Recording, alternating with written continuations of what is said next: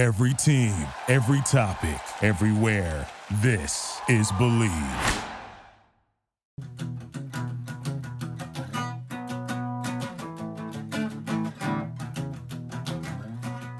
Jim Gray, hey, hey, talking about Gray, Jim Gray, Jim Jam, Gray Slide, Jim Gray, 50 Shades of Gray. 50 Shades of Jim.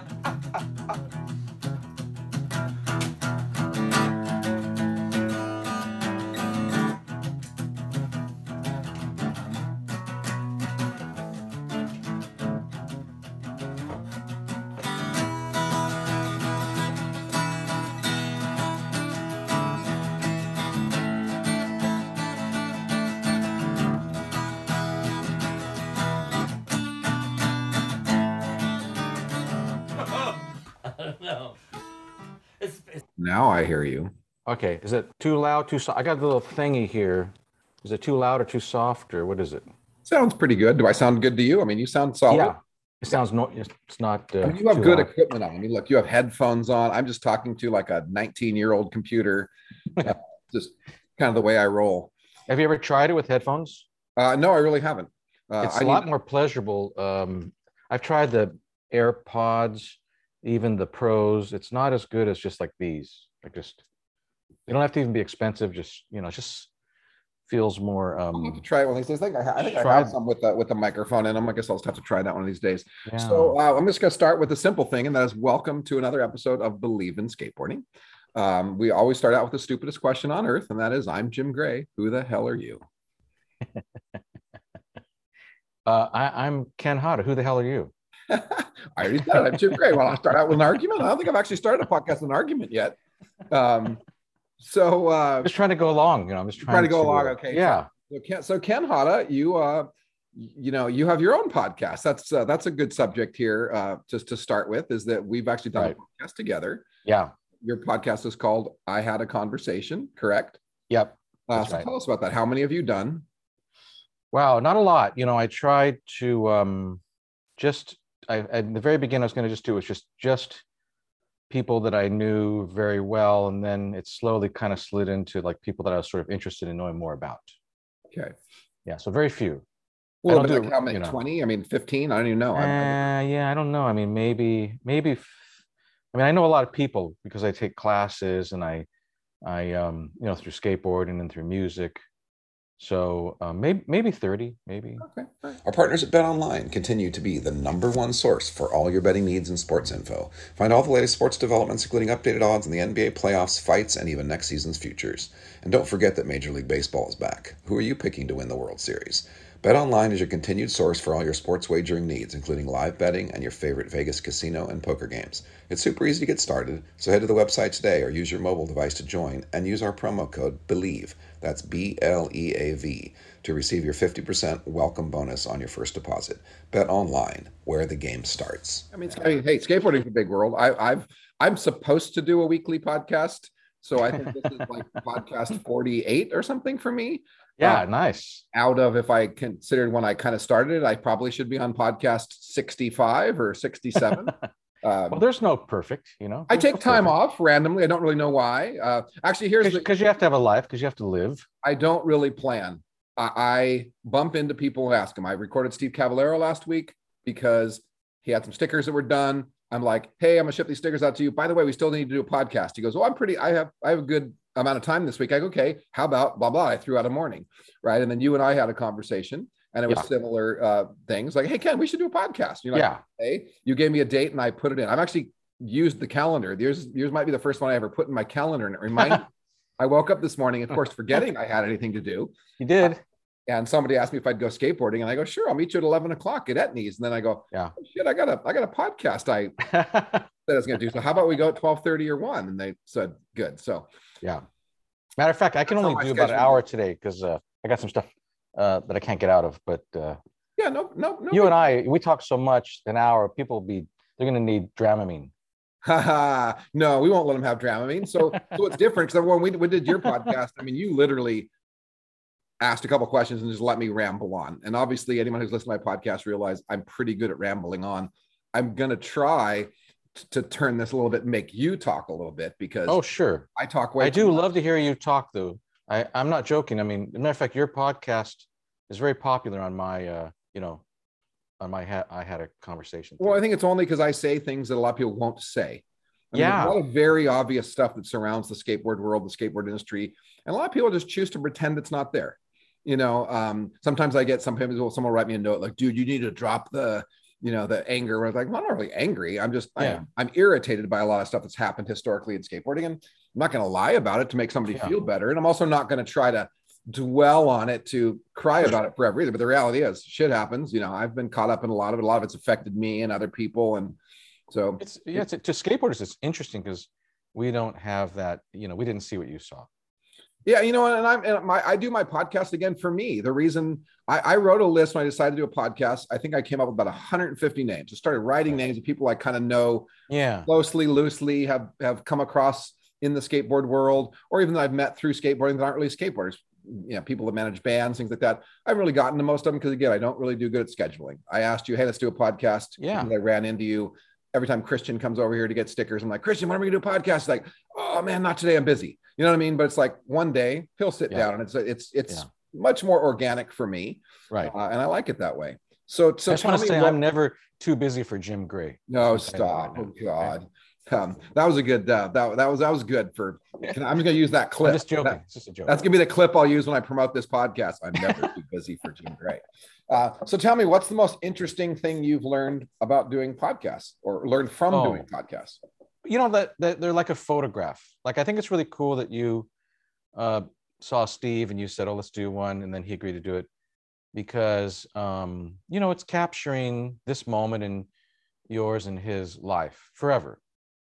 And I agree. It's like an archive. Yeah, it is. And, we're old, so we know that, wow, we could really experience all this bitch and shit. And then the clock just keeps going. So it's a great thing to get a little, and for people that know and love you, they're going to love to or hear hate this. me. Either way, it's just the people who are curious. Too. And it's kind of funny. Some of the people who actually throw hatred towards me are people that know me the least. You know what I mean? That's the thing. It's the people who just don't like that I will say something that goes against something that they fantasize about in skateboarding, whatever like that. So they just throw some hatred out there. And I'm like, okay, whatever, man. Maybe if you meet me, maybe you won't hate me so much, but same point, go for it. I don't know anybody would hate you, but I'll tell you, Jim, you're lucky because nobody, I mean, some people hate me, but hate's still something, right? Yeah. Well, and maybe hate's a strong word. People just like don't appreciate or get irritated or angry. And I understand where I fit in completely. I show up at a session sometimes and I irritate guys because there's a lot of people that are super serious. I laugh. I show up and I laugh. I fall down, I giggle. I mean, what the hell? Like I've had my glory days in skateboarding. I'm stoked I've got to watch everyone from Stacy Peralta to the Nigel Houston, just watch all these new generations coming forward. I consider myself the luckiest guy in skateboarding, for all the things I've got to do, from the eras I've got to skate in. I got to manufacture skateboards, sponsor people, be sponsored, do all that stuff, so it's so cool. Yeah. And I've got to see a lot of the country. I mean, I didn't see a lot of the world. The world was not so open in my era of skateboarding, other than like the top 10 guys maybe saw the world a little bit more. I wasn't quite there, but I saw in the 80s, I saw like 35 to 40 states, sponsored by Gotcha. So just every weekend, me and Lester Kasai or Rob Roscott or Jeff Kendall, or we'd all be meeting in Minneapolis or Columbus, Ohio, or whatever. We'd stay for the weekend. The rep would, wine and dine us, and we'd do a demo in a parking lot, and they'd always give us the tour of the town. And so like that. So skateboarding let me see what this country has in it, Tom, remind me again what Gotcha was. I'm getting so damn old. I know what Gotcha was like. Gotcha was basically Quicksilver's competition. They were a clothing company. They were kind of surf based, more or less. And at the time, coming out of like the 70s and the 80s, Gotcha and Quicksilver were like the powerhouses. Kind of like now you might say in the surf business, it would be like Volcom and Hurley and Ruka. Those guys were like the kind of the surf powerhouses, and the cycle just continues to change. And so I feel very well. I explained to a young kid what it was like riding for Gotcha. I go, it's like as if you rode for Volcom today.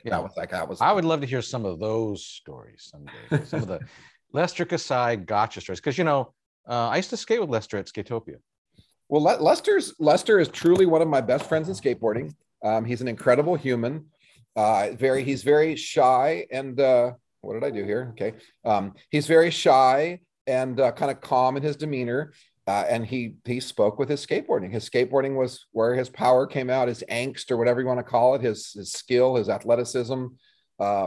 Lester liked me because I was pretty calm, didn't cause trouble, stuff like that. So I usually paired up with calm people. I worked at Transworld and through that crew, and we did a lot of traveling. I always traveled with Grant Britton. He was almost always he was my roommate. He's got that book right now. I haven't even seen it yet, but I mean, I think I got to buy bought that me a copy of it. You but can't not own that book. If you're a skateboard photographer, you can't not own Grant. Oh no, that book's going to do great. I think my friend Steve bought me a copy and he sent me pictures of it, but I haven't got it yet. But but I would stay with Grant because we were both married, little older than the average guy there. We weren't quite as wild, so we shared a lot of hotel rooms together. And when Lester would go on a lot of the gotcha stuff, to be honest, Lester was a superstar. So who else rode for him?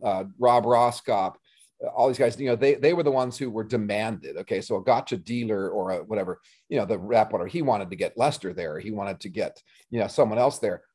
Because I was part of the other generic team, right? There's like always 10 guys and 5 of them are superstars. The other 5 just are along for the ride. Well, I was along for the ride and I knew that.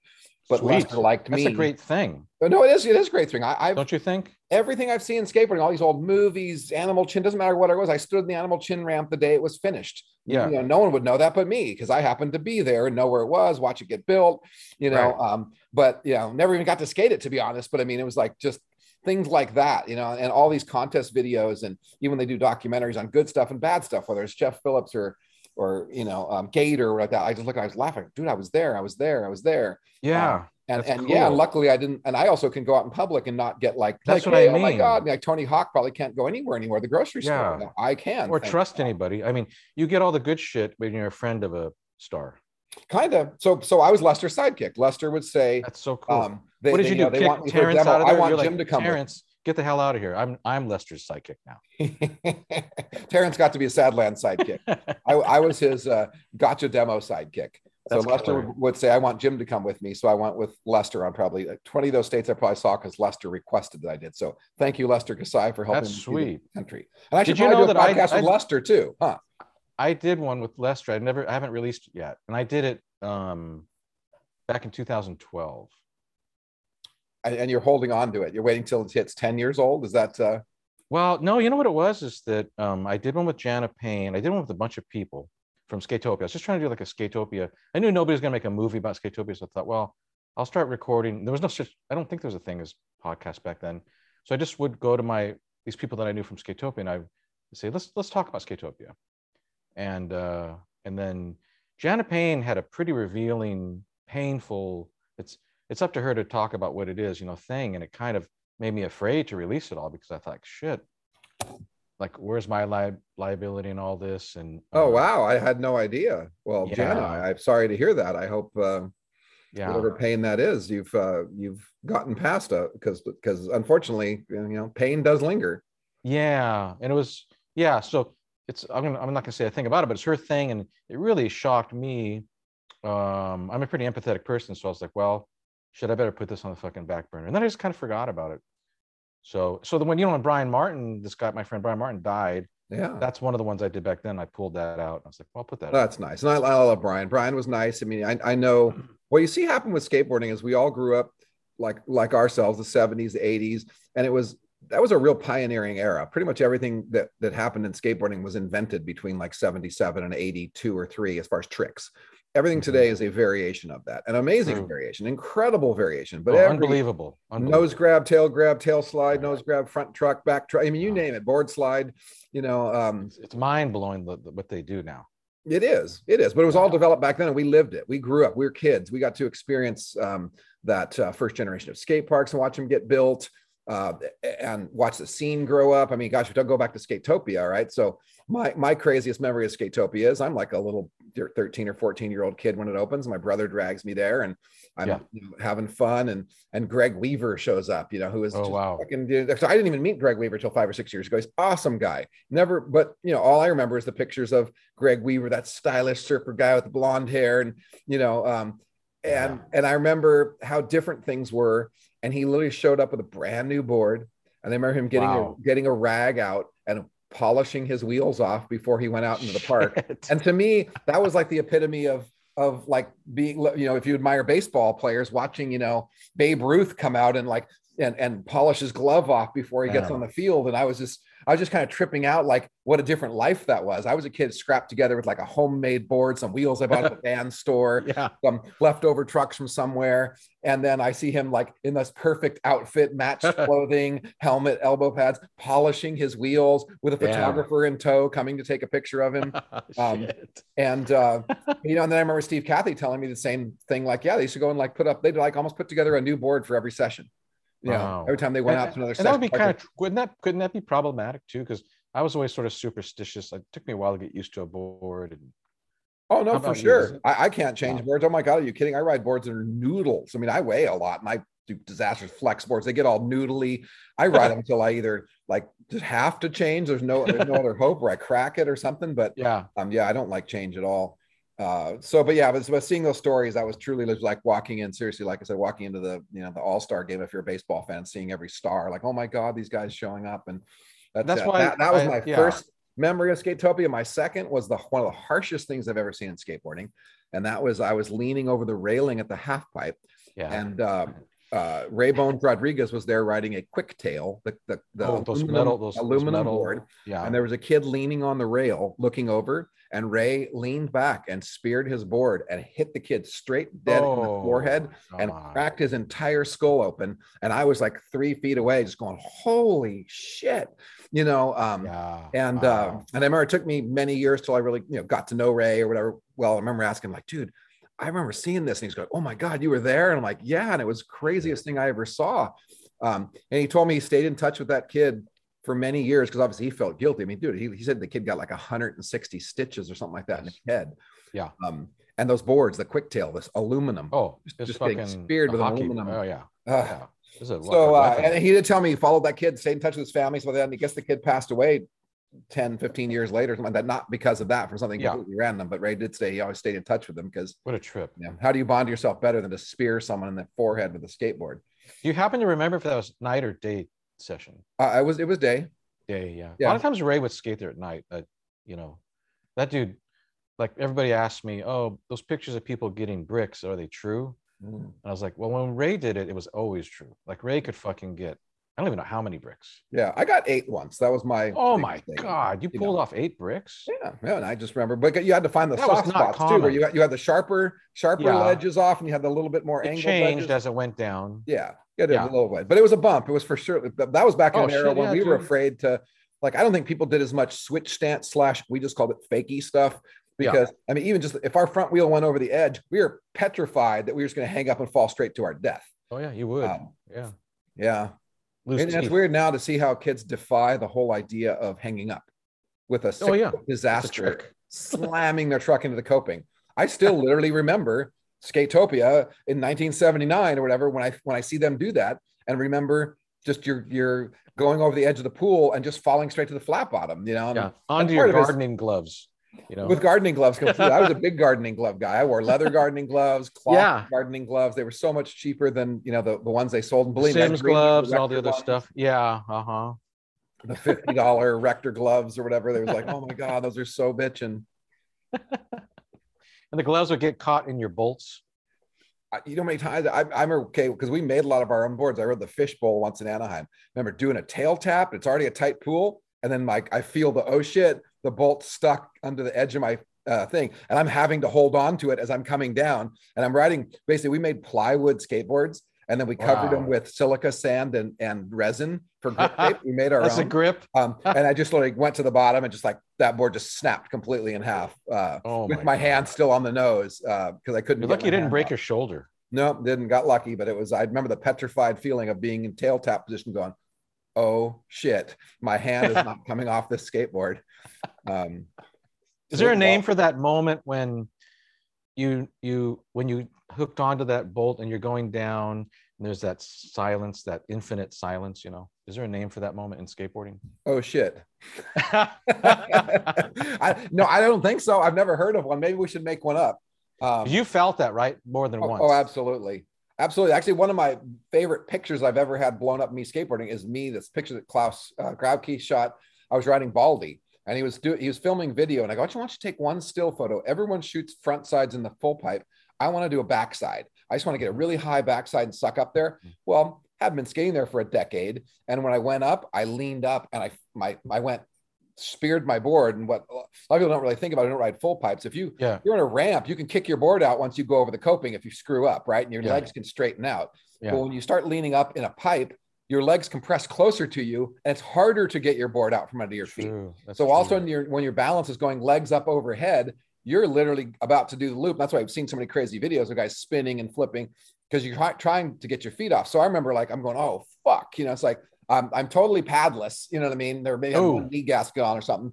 I'm hitting 10, 30. My feet are going up over my head. And the greatest thing about the pictures, if you look at my eyeballs, I'm just scoping the bottom, thinking like, how am I going where am I going to land? Like there's I definitely feel like I've gotten so much slower in my old age. We all know that we don't feel like we react as quick, but when it comes time to that, like live or die, I feel like that cat like just goes boom, like where am I? And there's just this perception increase that they'll highlight. So so that's one of my favorite pictures, is eyeballing the flat bottom, looking to see when I'm gonna land. Looking for a landing. I did landed on the flat bottom. My foot was black and blue, out the toes, out the bottom, out the heel, up the top. I mean, like my entire foot turned black and blue just from the landing on one foot. But that's messed up. Yeah, it's just the way it goes. So your body goes into some kind of what you talked about, where it just takes over, like your brain, like, you're beyond being freaked out. You're just like, like you said, the cat thing. That's cool. Well, think about how many contests you've been to or whatever. You've been shooting at or like that, and someone does something that's sketchy, and you think, oh my God, they're going to die. And they just freaking like, they snap, tumble, lean, slide out of it. I mean, sometimes with zero injury whatsoever. Some of the gnarliest things I've ever done, I got no injury whatsoever. Just that fear factor.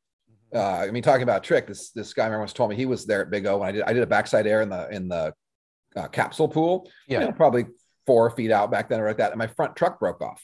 Oh my God! Rolled on the deck. I didn't have any idea. And he goes, I remember sitting there watching. I saw your wheels and your truck hanger roll off, and so I landed on a base plate on my front truck from like a 4-foot air, and you just slid out, and I slid across the flat bottom, but I didn't even slam. I was like, and then you could just do nothing and just trip and like get hurt worse than you ever gotten hurt. And had you known, maybe you would have done too much, thought too much, and did something that would have panicked and ended up, slamming in some other way, but landing also and feeling a strange feeling like, what the hell? It's like it's bailing off. It's you like landed an airplane with no wheels, basically. Yeah. And when was that pool like probably 9 or 10 feet deep? And that was not the smartest thing. So tell me about, because when you started getting back into skateboarding, as far as the world of us seeing at you started skatopia.net. Yeah. And you did a lot of stuff with Skatopia. So tell us about your history with Skatopia Skate Park. And this is for people who are listening who don't know, there was an original Skatopia and then a later Skatopia in Ohio, which still exists, but they're two very different places. Yeah. So my uncle took me there on Thanksgiving holiday in, I think, 78. And then I just kind of got the bug. And so I started going there. I had a what do you call it? I had a Logan Ersky, solid wood, had the oak wedge tail. I might have had Sims on there. Maybe they're Road Riders. I can't remember. But anyways, and started loving it. And then, but it was $3 for 2 hours, so that added up, right? Because I used to go there like every day. So then one of the dudes that worked there, he's like, hey, Hada, if you sweep out the bowls, which is which was his job. Oh, shoot. Hang on. My compressor's on. Go ahead. Let me turn it off really quick. Okay.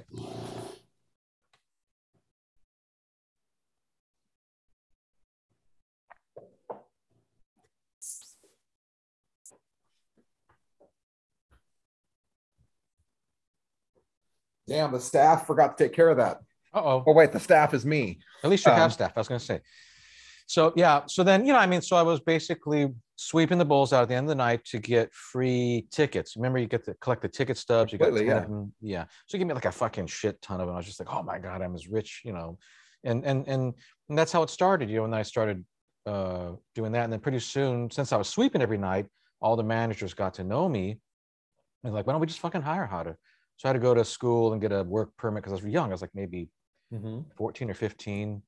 And then, so and I worked there till the day it closed. I love that place.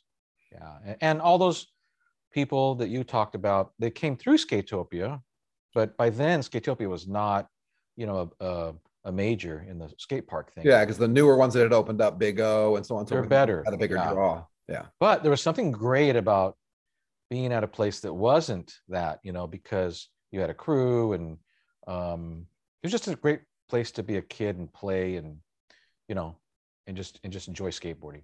I think the same holds true today, because think about, Orange County, we got pretty good in the skate park era. Heck, I helped work on that very first one that got built in Huntington Beach. We fought for that, and that was like the start of skate parks in America for the most part. Again, besides the Dodge skate park in Columbus, Ohio, I have to give those guys credit. They got a park done in Ohio way back then.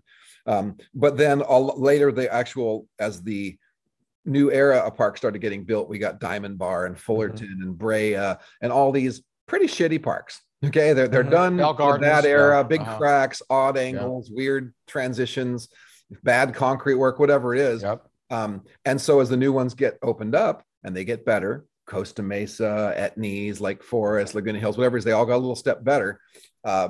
You tend to go to the newer ones. And even now, I don't ride so many around here. Sometimes I go down to San Diego because they're 10 years behind us as far as getting skate parks. But when they got them built, they got them all built to the awesome standards, great concrete work, pretty decent design, but they all flow. So, but still, sometimes it's good to go by the crappy one, to go by Brea, go by BB Park in Mission Viejo, just go remember what that was like when you were so thrilled that your crew had this crappy place to skate, because we hadn't seen anything like that literally since the skate parks closed. Yeah. So Skatopia, there's no different when, Big O might have been the newest, latest raging place 10 miles down the road, but Skatopia, I'm sure, was still for the locals. They probably had a wonderful time there. Yeah. We'd have contests, and they built that capsule, which was gnarly. I do remember. Capsule. I only skated that like maybe once or twice before it was gone, but that was near the end. That seemed to be the end of all skate parks. They built the capsule, it was gone. Concrete Wave built a pool after the rest of it was done. Then it was gone not long after. What was it? One in was it Long Beach? What was the park in Long Beach? Not Paramount. You're not thinking Paramount. Not Paramount. I don't think it was called Long Beach. What was it? It was by the mall. Lakewood. There we go. Lakewood built a pool, and then it was done. I skated it like once, and they had a contest. For some reason, I didn't even really enter that contest. Next thing I knew, that park's closed. So it's like it seemed like building a pool before your park died was a bitch and gnarly pool. Was the bitch and gnarly pool, because they learned from all the other stuff. That's pretty crazy. But hey, we did grow up in the golden era. It was very amazing to see that. And it was pretty, it was a trip. It was sad. Well, it was sad to see. Because I ended up in the skateboard business in the late 80s and 90s and started a skateboard brand, and everything was street skating. And it was actually a very conscious effort by a few people from a business standpoint to take the business away from the Santa Cruz and Powell's and so on and so forth. So the focus on street skating wasn't just street skate. It was like hate on vert skating. So it was hard to have anything with transition around. But luckily, being kind of in the heart of everything, because I consider Costa Mesa, where I'm at, it's like the hub of Southern California, whatever. It's halfway to San Diego, to LA. There's always been a thriving scene here, because a lot of people don't realize that a big support for the scene always was the clothing industry. You know what I mean? They were helping riders. Again, guys like Gotcha were getting out there. And Costa Mesa was the capital of Quicksilver, Gotcha. It is now Volca, of Ruka, of Hurley. It's just been a dominating force. Etnies started here, and so we always had a scene here. So no matter what happened in any kind of world, there was always ramps here. There was always private ramps, mini ramps. So we always had something to skate, but it was definitely a struggle to get through that 90s era when it was hard to find transition. Right. And there was a negativity towards transition. And it's a trip. It does trip. Literally, there's interviews where people said, I don't know why they build a bowl. No one wants to ride that stupid stuff. You know what I mean? And some of these are like major players in skateboarding to this day. But when it comes to money, people do things. They don't do things based on what's good for the world around them. They do it based on what's good for their pocketbook. That's true. A lot of people. So there was a lot of people. They were trying to divert business. It had nothing to do with what was good for skateboarding. Well, it's probably one of my pitfalls, maybe not as a human, but in the skateboard business. Like skateboard business was easy. I built a big factory, employed 100 people, made 1,000 skateboards a day. if I would have just followed what everyone did, I probably could have crushed it in skateboarding. But I couldn't do it. I couldn't be like everybody. I couldn't just, you know, I still sponsored pool riders and street skaters. You know, I actually ran back cover ads on Transworld with like Remy Stratton riding a pool, and I guarantee half the industry at the time cringed when they saw it. Like, how dare they? It was bad enough that I had wedged my way into the back cover ad because I was smart and took it when no one else would. Yeah. You know, but now I was putting a pool in the era when it was so uncool. You're supposed to wear baggy pants that you're tripping over your crotch and ollie down 3 stairs for 16 hours and never make a trick. You know, I mean, that's what was happening. Really what was happening. That's what it was. It was a really weird and shitty era. But now what happened, social media took back over. It took social media. The magazines became taken over by skateboarders who had an agenda and kept it that way. But now that social media allowed the public to put skateboarding out there in every form, which is cool. Generation grew up seeing everything. Yeah, it's amazing the coverage on different social medias. If you love skateboarding of any kind, wow, you could just watch it all day long, all night. When you wake up and watch it. Well, I think skateboarding, and I would say it's barely could even be disputed that there is probably more footage, film of skateboarding than any other activity on the planet. You know, just because skateboarders as a whole like to see what they did, they like to watch what they did. It's such a big part of the culture, making video parts, being out with your friends. I highly doubt there's anything that even comes close to how many hours of footage is filmed every single day skateboarding. So it's a drug. I mean, those things behind you, you're a drug peddler, Jim. Yes, that's an addictive thing you're selling. Well, look, I'm a 59-year-old guy. I have a wall full of skateboards, and I'm only bummed that I don't have enough space to put up 15 more walls like that because I have enough skateboards to do it. But there's a strange addiction about it. I mean, I have a new girlfriend for a couple months, and it's just amazing how, you know, now I just look at her and I talk about this new company, or I went and visited this, and I go, oh, and by the way, and she just looks at me like, I know a pro skateboarder owns it or did it, or some are a skateboarder. And so what she's learning is that like how deeply entrenched skateboarders are in this culture around. You know, I'm bringing home alcohol last week. That's like a drink that again, a pro skateboarder, Jason Rogers, just started. We print stickers for him. And and just, we talk about this clothing company or this whatever, a restaurant, you name it. I'll say, oh yeah, well, skateboarders doing that. Skateboarders doing that. And skateboarders infiltrate deep, and to be one, actually, it's funny because we're considered this like counterculture, but we're actually a bigger culture than most of the cultures that are considered mainstream. I mean, look at football. There's way more necessarily humans that are just fans, but they just sit in a chair and watch. We have the people that skateboard literally do it. They fan out on it. They share it. They watch it. I mean, the way that culture intertwines with itself is completely deeper than the NFL guy. Okay, he likes his local team, right? He likes his local team. He watches a couple other teams. He sits on Sunday and watches the game, but he's not wrapped up the way a skateboarder is in it, because he doesn't. Most of the guys, I mean, maybe a few of the guys played football in high school, or most people are just couch fans, crack open a beer and watch something taking place. And you could skate with your skate hero. It's not unheard of to be skating somewhere and your hero rolls up and they'll like give you a tip, like, oh, lean back a little more. Or, I think it's one of the best things about skateboarding is that you could show up and have one of your heroes show up, and you also can not even be good technically. And when you do what's good for you, everybody supports you. That's very rare in this world. I know. That all happens at skate parks and skate spots. You know, people smack their tails for someone who I can joke and say, yeah, they suck. And they did a little better than sucking. And everyone's like, yeah, because they know how stoked they were that they elevated their level. And I think it allows skateboarding to be more inviting to people, feeling like it's not really about how good you are. It's about the fact that you're participating, having fun, trying, and people give you props for trying. There's not too many. You're on one and you're rolling, you're a skateboarder. You are. Yeah. But if you play baseball and you drop the ball at second base, which, oh, dude, you ruined it for the team. They got to run. They're going to win. You know, it's like, because nobody wins at skateboarding. You know, everybody wins at skateboarding. Yeah. You know, I bought my first skateboard at TG&Y. It was a Black Knight. Totally. And TG&Y, I got to heard that for a while. Right.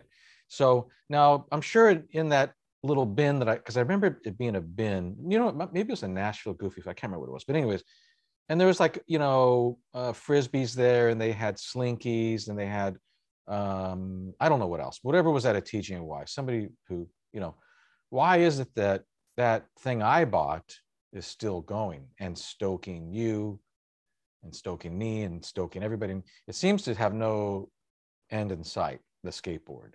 Yeah, I mean, I think it just has to do with its function. It's simpler than like a bicycle, right? A bicycle's fun. Lots of people ride bikes, but as far as when you ride your bike, you're going somewhere. You're either getting exercise or you're just going to visit friends. You're cruising around the neighborhood. When you ride your skateboard, you feel in touch with it. Your feet are on it. You feel the connected.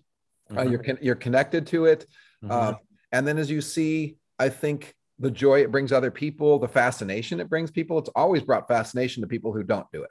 People who don't do it are basically generally confused by skateboards. They look at them and they're like, whoa, what's going on there? You know what I mean? And there's this also a strange fear. I mean, how many people have you know like, oh, I'm never hopping on one of those things? You're going, come on, I can show you how to ride a skateboard in 5 minutes. You got to find the right size board. You can't do something dumb. You can't get ahead of yourself, but everyone can roll on a skateboard. But a lot of people literally think just stepping on a skateboard is like stepping on a banana peel on a slippery floor, and they're just going to go straight down. And we've all seen that happen too. But a lot of it is fear, because fear is the first thing that gets people. Heck, my own mom, I remember riding down a driveway once, hopping on it, and I'm telling her, she's getting the side back. I go, Mom, jump off now, jump off, because I know what's going to happen when she hits the bottom of that driveway. And just again, being that, no, it feels fine under my feet. Yeah, but you don't know what happens when those little wheels hit those cracks. And of course, what happened is she went down, hurt her ankle. And I never got to hear the end of it. And I'm like, but you didn't listen to me. I screamed, get off the freaking board now, So I teach people how to get off a board. When I teach them how to ride, I show them, like, it's just like stepping off an escalator, just go on one foot and just step off. So you have to have an exit strategy, right? You have to have an exit strategy. The hard things, I think, when people are learning to drop in, doesn't matter if it's 2 feet tall or 3 feet tall, quarter pipe, is it's so counterintuitive to think you have to lean all your weight forward. I know. Because you think you're going to fall on your face. And then you think, and then they do it, and almost everybody wheelies and ends up falling backwards and slamming. And it's the worst thing to witness. Okay, I have a video of my kid Skylar. Once we went skating a mini ramp. He didn't skate a lot, but he's never dropped in. And Wee Man was there, and just like, that's the only reason he did it, because Wee Man was like, go for it. And what did he do? Full wheelie back, and oh my God, his body hit so hard. As a parent, I felt that deep inside, like, oh no, that lean back. Yeah. Well, you're trying to protect yourself. You think it's helping, but it's hurting. You are. So tell me. George, he's such a sweet guy, and he's so great and larger than life. And George, he's such a sweet guy, and he's so great and larger than life. And George, he's such a sweet guy, and he's so great and larger than life. George, he's such a sweet guy, and he's so great and larger than life. George, he's such a sweet guy, and he's so great and larger than life. And like every, George, he's such a sweet guy, and he's so great and larger than life. And like every single, George, he's such a sweet guy, and he's so great and larger than life. And like every single, George, he's such a sweet guy, and he's so great and larger than life. And like every single, George, he's such a sweet guy, and he's so great and larger than life. And like every single day he would eat just fucking shit. Like you like your mom going over that bump, and you're just like, oh, that's it. It's over. And he'd fucking come back the next day. That is the George Orton I know. Slam every session I've ever been with him hard and gets back up. It's like, damn. It was scary to watch, because other people that I knew, compound fractures on the wrist and that thing. And I mean, yeah. And just, it was just that. It was just George, like he was one of those Skatopia stories where you're like, wow, I'd never seen anybody go that hard. I've seen a lot of people who were good, Blender used to come down, and there's some good skaters that, Lucero and Kasai, but George Jordan, oh my God, that dude was just nothing but fucking. George is muscular and athletic and not afraid to go for it. Like, he definitely is. Yeah. He may not be as big as a lot of other guys, but I'd rather run into a lot of other guys before I'd run into him. Absolutely. Because he just definitely is a little muscle ball. Oh, dude, that dude was, intimidating. I mean, he was cool to me, but, Yeah. And there's just so much will. I guess that's what I'm looking for. Like he He was one of my with- first targets, like because I did pretty big frontside airs, and I just Okay. he was just known as the notorious frontside air guy. So his frontside fucking airs. yeah, my whole goal was always to do higher frontside airs than George Orton. That was like my Wow. life's goal for my first couple of years. Wow. Big O, I used to think I do him higher than him now. As you know, times were going on, and he was maybe fading back a little farther as I was a young kid coming on. Oh, my whole thing was the day I felt I could do a higher air than George Orton did, I felt like I was, now Wow. legit. That's fucking high, because that dude, well, we used to call it, nobody knows what it is anymore, but we used to call it bionic. Oh yeah, bio for sure. Yeah. What did Neil Blender say? Her man on. It was her man on. Didn't go mainstream, but Neil had lots of little quirky things like that. It was great. George is gnarly, and I've luckily got to skate with him, a little bit in the last decade, and even again, a couple of the sessions, So I've cool. watched him That's so pile killer. his ass hard. Damn, I believe it. Yeah, Still wouldn't want to run into him though. Yeah, Well, we love you, But George Orton. he's the greatest. But Skatopia was just this fucking beautiful, dream. I mean, it was just this place that we all went to, where there's maybe 10 of us locals, and most of us weren't ever going to be anything in skateboarding, but we just had the best time of our life at that place, and saw things. And They were the first country clubs for skateboarding. They were country clubs. They had pro shops, snack bars, game rooms. They were clean, and they were all built new. That's the thing. Yeah. Nobody was redoing an old skate park. It was like all a brand new build. And I really, God, what a great video would that be if someone literally had all those skate parks from Big O to Skatopia, Colton, all these places with their great pro shops, and some of them had lakes and streams and landscaping. I mean, there's this crazy place, and unfortunately not really sustainable, probably from the financial standpoint. But No. I thank God for free skate parks now, free public skate parks, because it allows for a lot more people to skate. Because again, paying those $3 cost you and me, and it kept us from going as often as we wanted to. I mean, one of my favorite places was a place called the Fish Bowl. It was off Brookhurst and La Palma, whatever like that. And the lady who lived there's an empty pool in her backyard, and the kids wanted to skate, and she learned, so she charged 50 cents an hour. That's so cheap. Well, but in 1979, it wasn't cheap. Right. It was probably like $3 or $4 an hour now. And so what I would do is I would go there like a Saturday morning. I'd take the bus up Brookhurst, and I would sweep the pool for 2 or 3 hours of free skating. Oh, okay. No different than you. I earned my sessions, because I didn't have a wads full of cash falling out of my pocket. So yeah, that's killer. Yeah, our skate park had a fucking waterfall in a river. It was a river gorgeous. that went under a bridge that you could ride your skateboard over. But I really wish we could see that, like, in a sense, it probably exists, but I wish someone could make a video, literally like a walkthrough tour of that. And like I said, Colton was pretty fancy. And as far as just a pro shop, Big O had a nice pro shop. There were so many of them that were done so interestingly that it would be kind of interesting to show that historically, to be able to see. And imagine skateboarding with the sound of a river running. Like there's a certain tranquility to that, Well, and now some of the parks that they're not necessarily like not running water, like Linda Vista down in San Diego, has a very big gully right in the middle of it with this like plants, and has this big steel bridge that goes over the middle of it from one side to the other. I mean, the bridge itself is probably a $200,000 bridge. I mean, so they did all this amazing, landscape and hardscape to support the skate park. And Etnies, I mean, look how fancy Etnies is, when you pull up the entryway and there's all these architectural poles. That I think has a lot to do with Pierre from Etnies, is very appreciative of architecture and style and stuff like that. So, I mean, it's just crazy. But back then this was being built by private individuals not by cities. It was being built for, someone trying to make a profit, and literally they were country clubs. Yeah. Well, Skatopia was built by Vic Peliquin, and he did that his whole life, built things. And he was one of those dudes that, Mike Gardner, he's one of those dudes that he talked about everything about that park, how the lights were on purpose, the river was everything was on purpose. He was like this guy that kind of staged things. And so he built that park for ambience as well as, the one thing I give the old skate parks credit for, which I think got lost in the public skate park realm, is because those guys knew the only way they could get you to come back and pay $3 session after session was to create an atmosphere where you enjoyed being there, You're like, for the parent, they felt safe that you were there. Yeah. You wanted to come back for more because there was a place to ride for everybody, and so on and so forth. And the biggest changes we became in the public skate parks is skate parks started getting designed for fantasy, and they were designed by skaters wherever they could be, and they built what they felt like skating themselves. But what they forgot, what the guy remembered in 1976 or 77 when he's building is, people needed to come back, and you need to have a capacity for beginners to experts to pros. And most skate parks today, very little of that is thought, and you could tell by just looking at the design. I know. Why crossing paths. I gotta interrupt you. I'm gonna go. I have to actually pay my gardener. So okay. Well, no problem. Just put it on pause, and we're just gonna. I'm gonna. I'll cut this. I'll cut this out. Okay. I hear motion.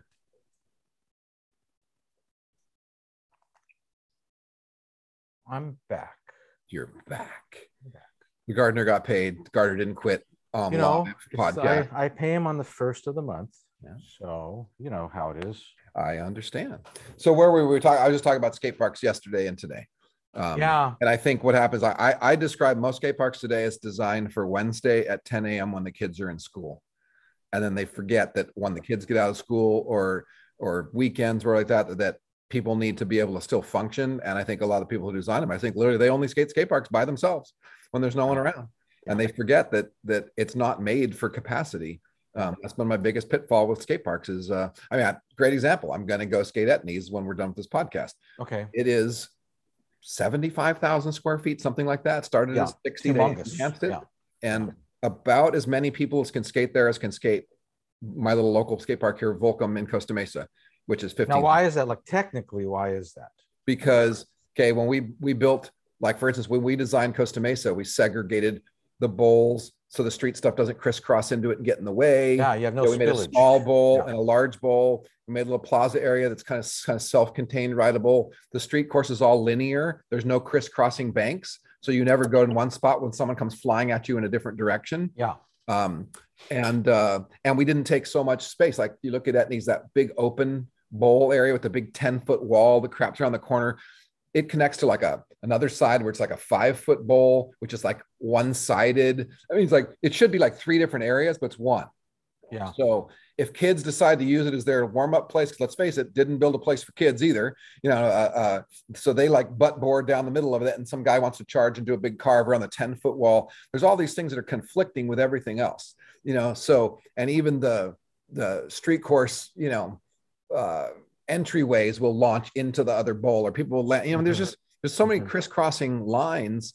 So is it the flow? You could like, probably build that park and make a few tweaks and have double the capacity. So if there's too much flow, is that what it is? And that's why. Well, if there's too much flow for the number of people you need there, like for instance, they built the new section back there with like the cradle. Okay, you can enter it kind of from 2 different ways. There's a blind, you go behind the cradle. There's a full blind turn. Kids like to go in the back and drop in back there. And a lot of the older guys like to go in and roll in from the beginning and get Mach 90 speed. Now, you come around that corner, some 10-year-olds dropping in behind a blind corner you can't even see. It's so dangerous and it's so dysfunctional, not to mention the fact that you have a park where you need like 100 people to be able to come skate.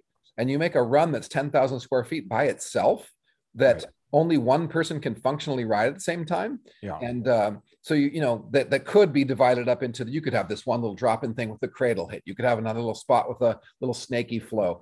But people do these fantasies about flow, which are wonderful for 10 a.m. on Wednesday when the kids are in school. And they do not work at 3 o'clock when there's 14 kids there, or on Saturday when there's everyone of every age there. And I think that's a theme throughout that park. You have the big open bowl next to the school bowl that should be like 3 different runs, but it's one. Have that cradle bowl, which definitely should be at least probably split up into 2 different parts, because they don't function well together. Never have I really seen anybody ride that whole thing as a run. No, you can't. It doesn't really work. Not really. Yeah. No. And someone will always be in your way. And and not to mention, if you took a full minute run while 15, think about this, 15 people want to skate it, and someone takes a minute long run, and you're the 15th dude, you're waiting 15 minutes to take a run, good luck. Even if half people fall halfway through it, that's still 7-8 minutes. That's like, it's a long time. Yeah. So I think skate parks need to be really thought flow. There needs to be more directional stuff.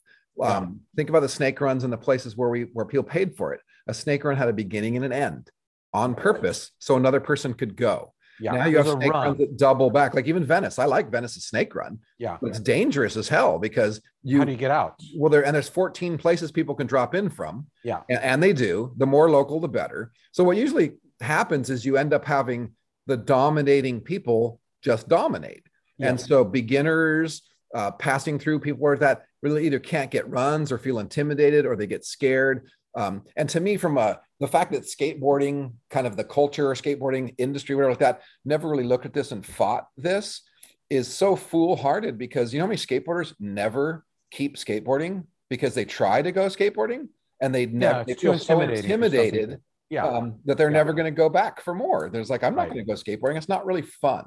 Whereas when you were at Skatopia, a lot of kids never became lifelong skateboarders, but they still went there over and over again because they got to ride that snake run and then get out.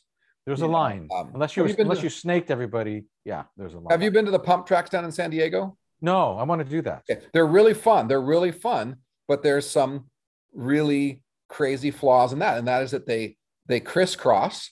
So you have literally, you really can run into someone going Mach 90 if someone goes the other way. And the way I think of it's so easy to solve that by making a start and an end to where when you come out of the end, if there's no one there, you're coming out and you just still only have 15 feet to go in front of you and you can start all over again and go back for another lap or like that. But instead they have it so there's multiple people going at different speeds, different levels, dropping in corners. And like I said, there is actually crisscrossing paths. And so there's a lot of self-defeating things in the design that, again, Wednesday at 10 a.m. when no one's there, it sure is fun.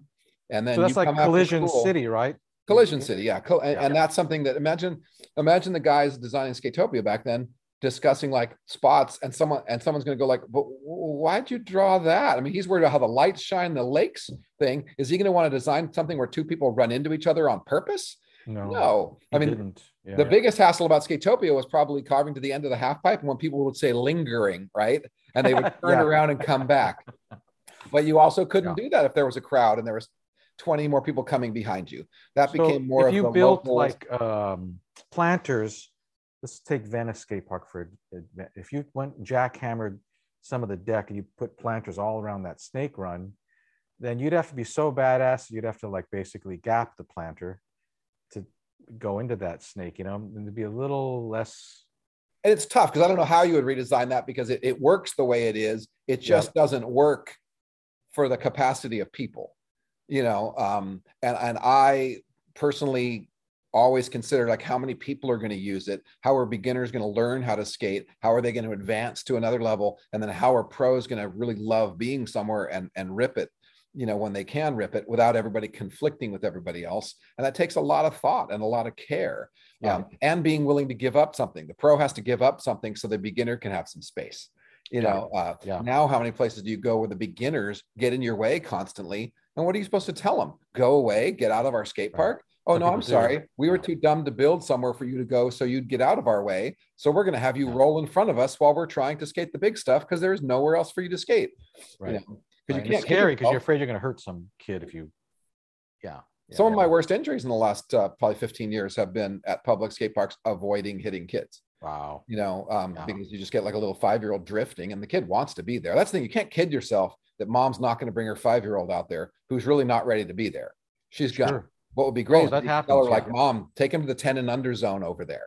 You know what I mean? That should always, as far as I'm concerned, be like a little offshoot that doesn't directly flow in with everything. And those little kids should be told like, until you can ride this place really proficiently, you're not allowed to be out here in this big area, crisscrossing. I mean, a lot of that, there's a lot going on there. I'm not kidding myself that it's that simple because I face it with the entitled attitude of parents these days. They'd be out there going, I mean, their kids, sometimes I go to Costa Mesa and kids are playing in the bottom of the bowl. And they're like, hey guys, we want to skate. And parents will look at you like, they have a right to be here. It's a park, they can play. And you're like, no, it was a park made to skate and go really fast. And your kid is like literally playing with toys in the bottom of my bowl. In the bottom. So we definitely have some generational changes. Yeah. Well, imagine parents at Skatopia days. What would a parent do leaving off his 13-year-old? He'd say, listen to the big kids. You know what I mean? And he'd look at the big kids and go like, put him in his place, make sure he knows the rules, and they would leave. And they would. And they would. And now, you know, if you tell a kid like, hey kid, pay attention, don't do this like that, you have about a 50% chance of some dad or mom going, you can't tell my kid what to do. He has a right to be here. You know, it's like, let's take this outside. You know, it's like, okay, you know. That's true. That'd make a good TikTok video. So one thing I noticed as you got back into skateboarding, you tend to cover a lot of like OG events, stuff like that. Obviously, that's your generation era of people, but you also were very heavily into covering girls events. Yeah, you know, and I've been very supportive of girls skateboarding. I just think it was a different era when we grew up. We only had a handful of girls. We had Carabeth Burnside and Jana Payne and a few, you know, others out there at skate park. And now, you know, girls have probably outpaced guys in the last decade as far as the growth of girls skateboarding. Yeah. For sure. Their abilities, their talents, and the volume. But you were definitely there long before that growth really started. You know, you were there as it started. What drew you to that? You know, it's a weird thing. I mean, it's just that I am a Japanese guy that was raised in sort of a mostly Caucasian world. And so maybe it's a little bit of that. The other thing is that I think girls do things differently. Like I always liked Kate Bush, and I always liked the band Heart. I also like Led Zeppelin, and I like UFO, but I was like, wow, girls rock out differently than guys. They do. They have their own style. It's not better, it's not worse, but it's just this different thing. And you know, it's interesting because a lot of girls that I photograph, they don't like to have that that they're a girl. They don't want that to be a part. They want it to be rad skateboarding, you know? Well, and I'd say that's finally crossed the path where it absolutely is. It used to be very different. I mean, girls skated different. There was a different style, different holdback. They didn't have a lot of girls to look up to, right? So there wasn't as much a thing. But in the last 10 years, as girls have started coming on stronger and harder, and sometimes you drop in, if you're standing from afar and you watch Lizzie Armanto skating the combi, you wouldn't know it was a girl. You know what I mean? Until you went up and said, oh, wow, that's a girl. I mean, the way she grind, the way her speed. I mean, the way Alicia Brigado does a backside air. I remember once sitting there watching Lance Mountain go, that was proper. You know what I mean? Like literally watch. And so when a new girl getting into it now, she's seeing those girls that have stepped it up a notch, gone faster, gone harder. So there's no thinking they have to skate differently. You know what I mean? I think that and like this is your peers now skate as much like guys as ever. And so those walls have really come down, and now it's been amazing to watch girls skate. It's crazy. I mean, and there's a lot of girls now, I feel, that they actually don't even really look at somebody like Lizzie or Alicia, that they just see other girls at the skate park. Well, not anymore. It just started that way. I say that was the driving force. I think that was a cycle that let it start going to, from Jules, Lynn to Lizzie. They were driving things to a new level, pushing it harder and faster. And now that's been, that's 10 plus years old. Right. That's ancient history. Happening. Yeah. Now it's just girls. That time period, not those. See lots of girls. Yeah. The time period. Yeah. Yeah. So now it's this whole new thing, and it's cool. I don't do it as much because it's less of a rare thing. But I've always been interested in, you know, people doing a thing that don't always have access to it. And to me, that's fascinating. You know, I love seeing a thing that's being made, you know, a new thing. It's just like what we saw at the skate parks back in the day. It was a new thing that we saw. It was dudes mostly. No, well, I call that the pioneering generation. That's just what I call it. And that's what I kind of feel about some of the people that I shot. You know, at the time, it was very interesting to see these people pioneering this thing. And again, they don't think of it that way. They feel, you know, they wanted more of an equality thing, and, you know, but to me, it was like, wow, they do it differently, and they dress differently, and they bring a whole different thing to it. And that's so cool. And I'm actually I have the same feeling about street, you know, like I look at it just in awe of how foreign it is to me. Like I'm in awe of that. Like it's so fucking rad. Those kids took that shit and they made this new shit with it. Oh, it's beyond gnarly. I mean, to the point where I look at it and go, I don't have any, I have such a different style and such a different feeling for what a skateboard means to me. The thought of going down 15 stairs in any form, the rail or the stairs itself, it doesn't really have any appeal to me. I have great respect for what it is. But we definitely started in what was a surf fluid generation. You know, I mean, surfing was the original influence which was about motion. Yeah. And let's face it, skateboarding has now gone back and influenced surfing. Now, I actually feel surfing in the 70s influenced skateboarding from the fluidity and the carve and the flow. And that's where I got introduced to it. So I want motion. Motion is my most important thing, not abrasive motion. So that's where I kind of trip out on some of the street stuff. It's gnarly as hell, but I like fluidity, not abrasiveness. You know, aren't there any dudes that ride or chicks that ride that they're so fucking, their style is so fucking beautiful that I'm talking street, that you can just watch it all day long. You know, it's the same, isn't it? Aren't there riders that have that thing, you know? Oh yeah. Well, now it's developed. For a while, it was all really abrasive. And now there's people that ride streets so fluid and so smooth that it's insane to watch. And it's unbelievable that somebody could grind a rail so casually and beautifully down something, you know. But it is definitely, it's less attainable for as many people. More people can enjoy just motion and fluidity. Oh, absolutely. So I would say I'm glad I grew up in an era when you didn't have to be amazing to be a pro skateboarder. Now you have to be amazing and crazy. But if you were a kid right now, you would be doing all that shit. Probably. No, because I was thrill seekers, no doubt. I was jumping off the roof of my house when I was 5 years old. Just thought it was fun. You'd be fucking doing Smith grinds down handrails, you know. I guess the question is, I say now, would I still be walking at my age? That's the problem. Well, a lot of them do retire and go into tranny at that point, you know. Well, I think you have to. I think you really, over 50. Ron Allen's a good friend of mine, one of the few guys who still street skates pretty damn good for a 59-year-old guy. Damn. It's going to be very few and far between. Most guys, I think, over 50 all become tranny riders because that's the only thing your body can handle. Yes. No, and I don't know a lot of the guys that started out as the new generation of pro street guys in the early 90s to the late 90s. I wonder how many of them will be able to walk properly in their old, because those knee and ankle injuries are gnarly. Yeah. You get the arthritis. Some of us got the arthritis, that's for sure. Pretty crazy stuff. Yeah, I got a split, but it's been so fun, you know. Sorry, it was just a short little chat. I need to do more of them. Maybe I'd do one every week if I actually did a short little chat. Well, it was great. It was great chatting with you. And again, I appreciate you having me on your podcast when you did. It was great. People still love it. It's still literally, I looked at that the other night and still on the top 10, the one with you. No, that's good. Nice to know. Thank you for those that have listened. I think my number one so far has been Lance Mountain. I think that's just, you know, people love Lance. How could you not love Lance? Sure. I did Stevie Caballero last week, which I just need to edit and finish that. I think that will probably do pretty good. Cool. Yeah. Yeah. For me, the most fun part is, like you started with, is sharing personal experience with people where you have common ground.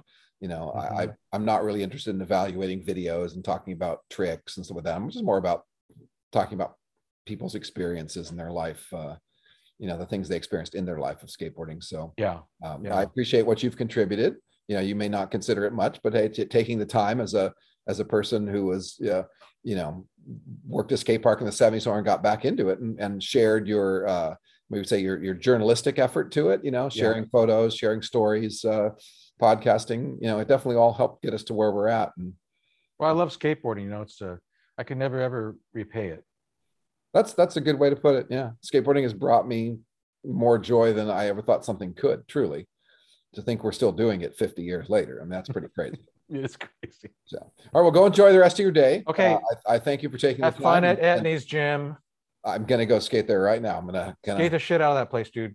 It's not Wednesday, but it's Tuesday at 11 a.m. and the kids are in school. So I'm stoked. So I'll talk to you soon, my friend. And okay. To all you listeners, thank you for listening. Have a great day. Talk to you later. This week's episode was presented by Bet Online.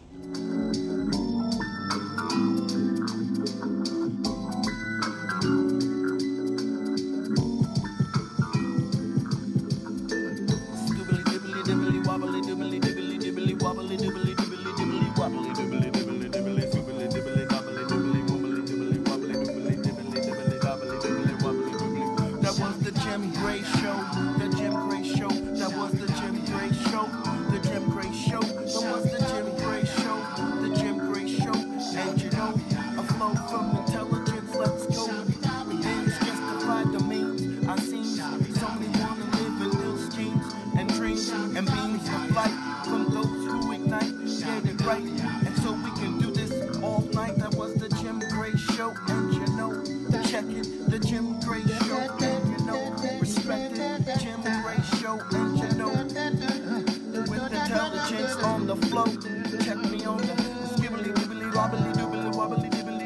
wobbly dibbly dobbly dibbly wobble dibbly dobbly wobbly wobbly dibbly dobbly dibbly dobbly wobble dibbly dibbly wobble. It's in the hip hop, I'll never stop, can't stop, won't stop. Check me on the one, intelligence, like the sun always rising. Skibbly dibbly dibbly dee bop. Skibbly dibbly dibbly doo wop. Skibbly dibbly doubly wobbly dibbly wobbly dibbly dibbly dibbly. Jim Gray Show. It's the Jim Gray Show. It's the Jim Gray Show. It's the Jim Gray Show. And you know, yo, it's the Jim Gray Show. It's the Jim Gray Show. And you know.